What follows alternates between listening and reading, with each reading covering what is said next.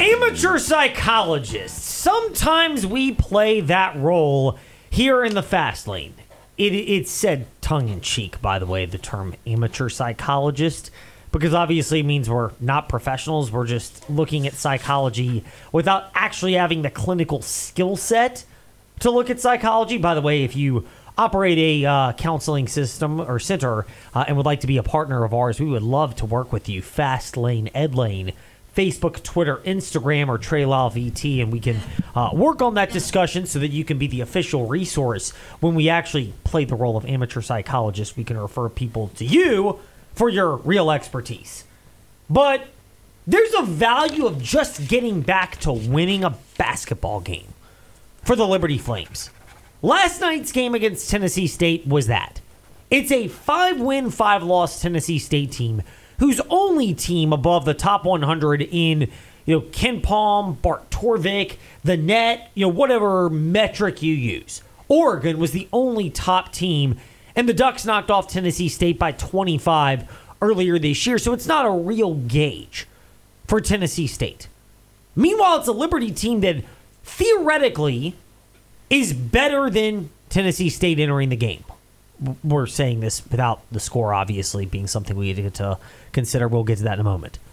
But you kind of lost some confidence. You lost 3 out of your last 4 games, including the home winning streak snapped against Grand Canyon this past weekend. And the flow of the game last night, it's one of those that because there was a women's basketball and then a men's game, which, by the way, I love the concept. Kudos to Liberty for trying that concept, even though I don't think you can really gauge it now over the Christmas holiday break when students are out, whether this concept works or not. I'd like to see more of it in future Liberty basketball games. I get that television has a lot to do with when games begin for men and women and when they're scheduled and all that. But if you've got your way about it, I would love to see more of that and highly encourage it as often as possible in any form of basketball in terms of attendance. Probably more so for a school like Liberty because the higher-end women's game, Virginia Tech, LSU, UConn, South Carolina, Iowa with Caitlin Clark, they can generate some interest in ratings on their own, which is why a lot of those games are on Sundays as opposed to Saturdays when you get to January, February, and early March. But I love the concept for Liberty, but because of that concept, the game was supposed to start at 8 o'clock. It really tipped closer to about 8:30, 8:40, which meant you're thrown off your schedule, your pregame routine is a little bit wonky in terms of eating, mental preparation, and everything. And you get a Tennessee State team that this is their chance to finally get a good win on their resume. And I say that because at 5-5, none of their previous wins had looked very good. And yet Liberty, they're a team that many project to be in the NCAA tournament. And it's a contrasting style. Tennessee State likes to push the pace. Liberty will do it at times. But they prefer to be much more controlled and deliberate. And that's why when Richie McKay said this afterwards, that some of the confidence Liberty can gain from this game is the fact that Tennessee State threw them out of their comfort zone at a time where Liberty, they were kind of a little rattled in terms of that confidence, having not seen consistent victories over a period of time. And that's part of what makes the win for Liberty last night a worthwhile and impressive one, albeit against a team that isn't necessarily going to gain a lot of headlines as being one of those, oh, look who Liberty beat type games. Proud of our effort. We kind of knew Tennessee State was a dangerous team. They really get out and transition at a breakneck pace. So felt like that was an important part of the game, and we did a pretty good job until the last 4:30 something of the first half, and they went on a little run and took the lead. I think we were up 32-24, and they ended the half 11-2. So but I thought our response in the second half was really good. We had a lot of things that were. I think that could have been a detriment to our group's confidence, and I thought we fought through the hard. Fought through the hard. Liberty gets credit for that. I mean, yes, obviously they covered the spread, and yes, I know of people that were increasingly interested in this game with it being a 14.5-point spread last night. But it's less about that, obviously, if you're the Liberty Flames, and more about just finding a way to win a basketball game when you've come through a bit of a grind of a schedule. And you've still got that on the horizon. Alabama's not far in the distance. Heck, Utah Valley is an away game. That's kind of a tricky spot as well.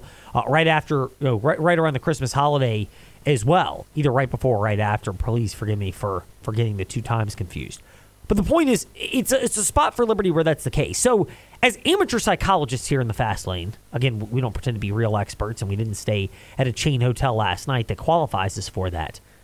But Richie McKay is not off base when he mentions the value of just regaining the feeling of victory, which is what the Liberty Flames were able to do with that 22-point win last night. Yeah, we lost FAU, Charleston, then beat Mississippi Valley, and then lost to Grand Canyon.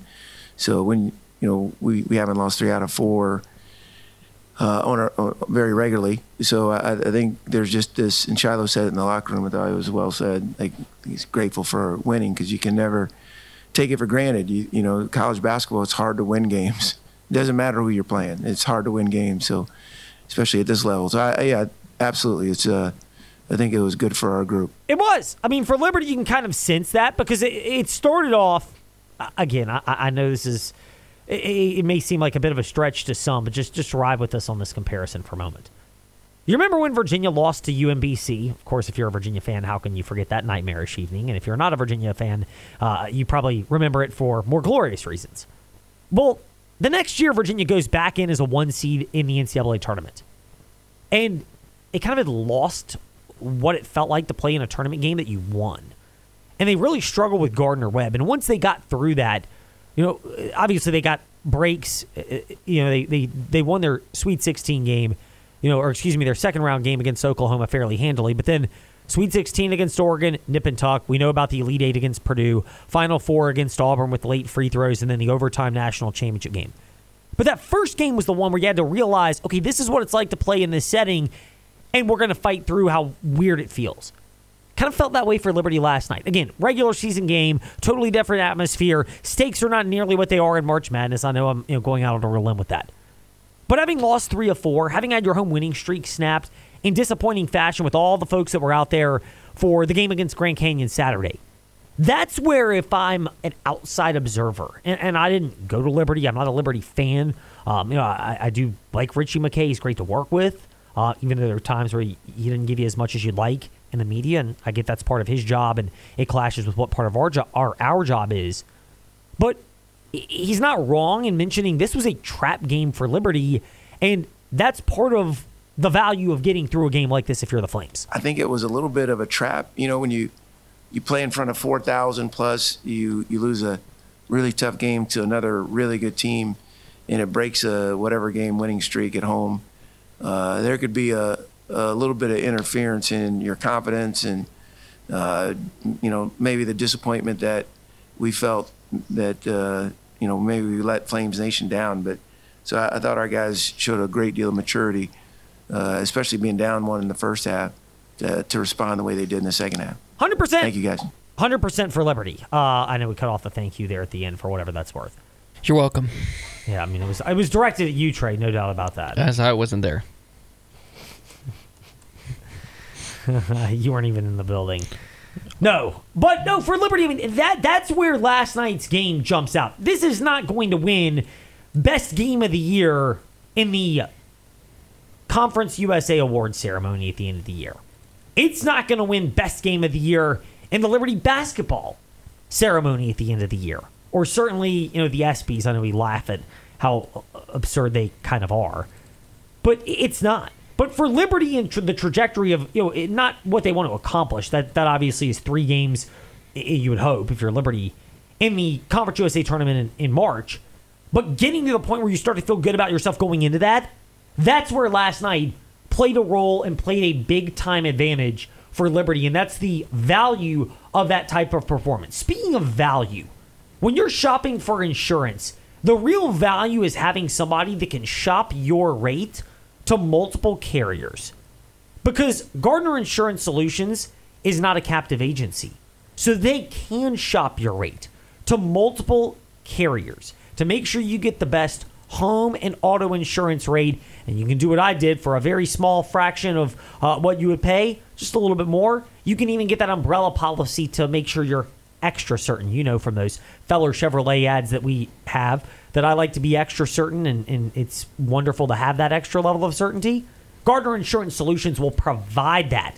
When you're shopping for your insurance, they're on Old Forest Road in Lynchburg. They'll shop your home and auto rates for multiple carriers to make sure you get the best policy. Maybe it's price, but maybe you want a quality policy. And you're saying, you know what, I'm willing to spend just a smidge more to make sure I've got the best policy that cover more potential scenarios that pop up. You've heard from our Trost Law messages about uninsured or underinsured motorist insurance, how valuable that is. Or what might happen to your home if something falls on it. We're getting to winter weather where you could have power lines and poles and tree limbs and everything else that could come crashing in. Maybe it's that extra level of flooding that comes when weather pops into the area and you're one of those areas that could be affected. You just don't know.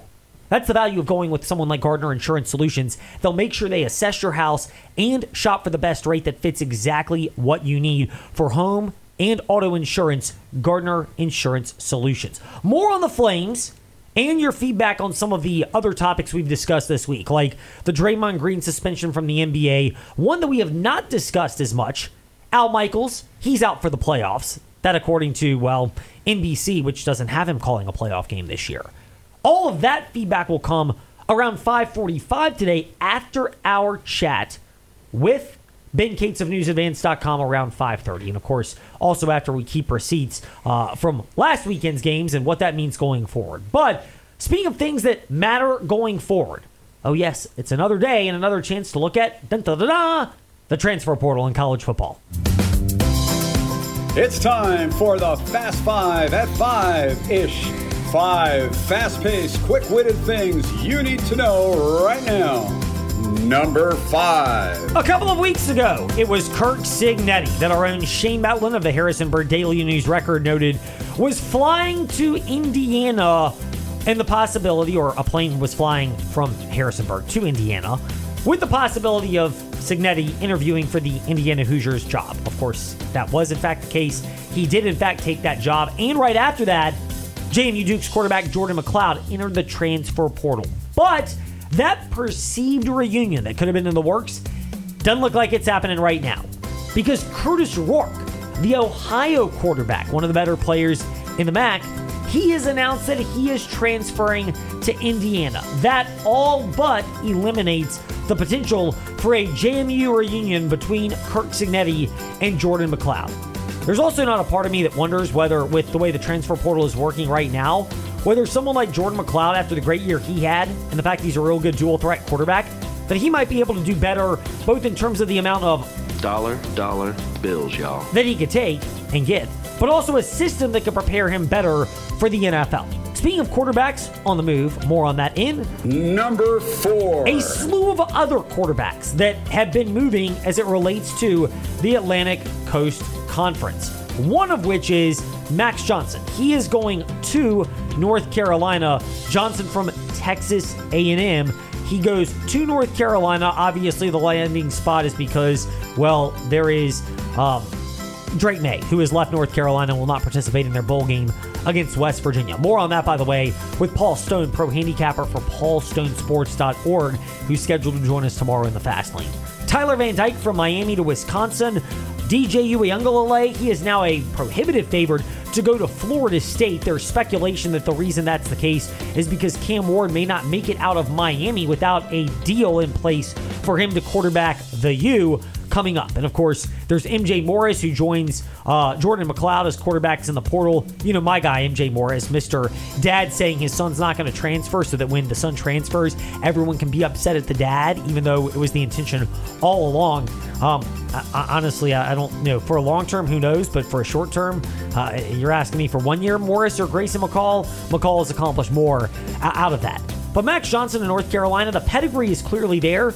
My biggest concern for that move for Max Johnson from Texas A&M to North Carolina is he's got obviously a lot of talent. He's the son of Brad Johnson, who was the quarterback for the Tampa Bay Buccaneers when they beat the Oakland Raiders in the Super Bowl, back when John Gruden won with Tony Dungy's pieces. And, speaking of the Raiders, you can listen to a game that you might not want to watch tonight right here on CBS Sports Radio Lynchburg. Yes, by the way, speaking of Al Michaels, which we'll get to later, Al Michaels not a fan of some of these bad Thursday night matchups, and he voices it with kind of subpar TV broadcast. Well, if you want to just ignore all that and ignore the pain of watching it, 7:30 p.m. tonight is when you can listen to coverage beginning of the Chargers at the Raiders, between Easton Stick of the Chargers and whoever ends up going out there, whether it's Aiden O'Connell or Jimmy Garoppolo.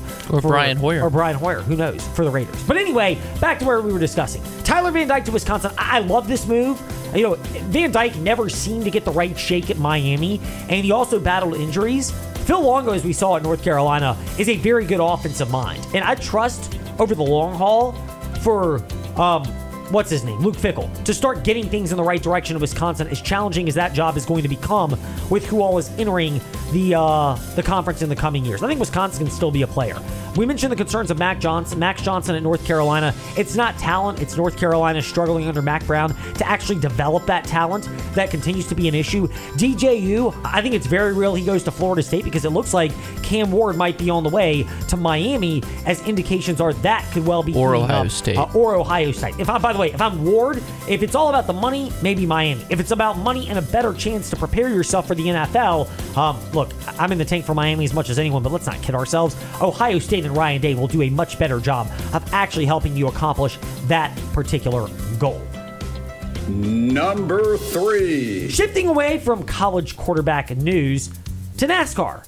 Earlier this week, an NFL player, Alvin Kamara, showed up to the Saints game in a fresh, souped-up NASCAR-themed sports car and was photographed and videographed, I guess, getting out of that car, which had the NASCAR logos, with more NASCAR logos. Now, Kamara is on the payroll for NASCAR as one of their ambassadors, and he's done a lot in terms of helping grow that sport with minorities and their particular interests. But for NASCAR, it speaks to, once again, the fact that through all the flaws they've had as an organizing body and as a sport or as an entity, they've done a good job of really working with different creative ways to boost their brand. It doesn't have the appeal that F1 has with Drive to Survive, and the timing of that show and how well it's been produced certainly has elevated Formula One. But NASCAR's own creative measures have allowed them to at least keep a healthy gap between themselves and Formula One in terms of overall interest, and it paid off, literally speaking, with their TV deal recently. Some creative ways like this partnership are another example of that, and we've touched on this a lot of times with Karita Parks of Parks PR and SportsJourney.com. But the value of NASCAR thinking outside the box to reach different people, and she's commended this from NASCAR regularly, and it's worth referencing that because, once again, NASCAR getting some creative publicity from Alvin Kamara this past weekend. Number 2. I have dogged the NBA in a lot of cases, but I give more credit to their in-season tournament. I was skeptical of the concept. I still don't pay a ton of attention to regular season NBA games. But I'll be the first to admit this tournament was a success by all measures. The final round championship game, or whatever you want to call it, the championship this past weekend, was a 4.58 million viewed event on ABC and the alternate telecast with Kevin Hart on ESPN2. This according to Sports Business Journal. That is about what a Christmas Day game would have gone for in the past, before the NFL came in and said, yeah, Christmas is going to be our day. But the NBA with this event, as SBJ also noted, games were up significantly, double digits, over Tuesday and Friday night games from last November. And yes, that doesn't include Thursdays when the NFL is taking place, or Saturdays in the heat of college football, or Sundays when you're going head-to-head with the NFL. And the NBA is not going to get ahead of football, which is the number one sport in America, for the NFL being number 1 and college being 1A out of that bunch. But it shows creativity for the NBA, and while I get on Adam Silver in a number of areas, from a creativity and a business acumen standpoint, I dog the in-season tournament idea. And while it still doesn't change a lot for me and it doesn't compare to playoff intensity, this thing was a resounding success, and it is absolutely worth mentioning. And number 1 on the Fast Five at 5-ish. Back to the transfer portal as the Virginia Tech Hokies got a commitment from Georgia State offensive line transfer Montavious Cunningham. 6'3", 305-pounder, 2 years of eligibility left, and has played over 730 snaps in the 2023 season alone. I like it for Virginia Tech. You're not going to get finished products at offensive line, but truthfully, Trey, I don't think there are that many. I think you find guys with the traits you want: athleticism, coachability, a mean streak, the ability to digest information so that you can get on the page with fellow offensive linemen and then mesh it with a scheme where you're not asking them to block as long as possible. And to their credit, Virginia Tech has incorporated more of those concepts recently. Cunningham's got some athleticism, and he's the type of guy that when he goes from a Georgia State strength conditioning, nutrition, and sports science program to Virginia Tech, which is pretty advanced in that department, you could expect increased and elevated play from him. Trey. I was gonna say is the offensive line did improve, as the season went on, and I think you add one or two pieces to it, I think that's gonna help a lot. I like this for Virginia Tech quite a bit. They're not getting the studs out of the studs in the transfer portal, your 5-star, $500,000 a year plus type players, but they seem to be identifying the right kind of players that fit with what Virginia Tech should reasonably expect. And I think another thing is they've had a lot of really good retention this year, whether it's keeping APR back, whether it's the 4 pass catchers coming back. We'll see what happens with Basil Tootin.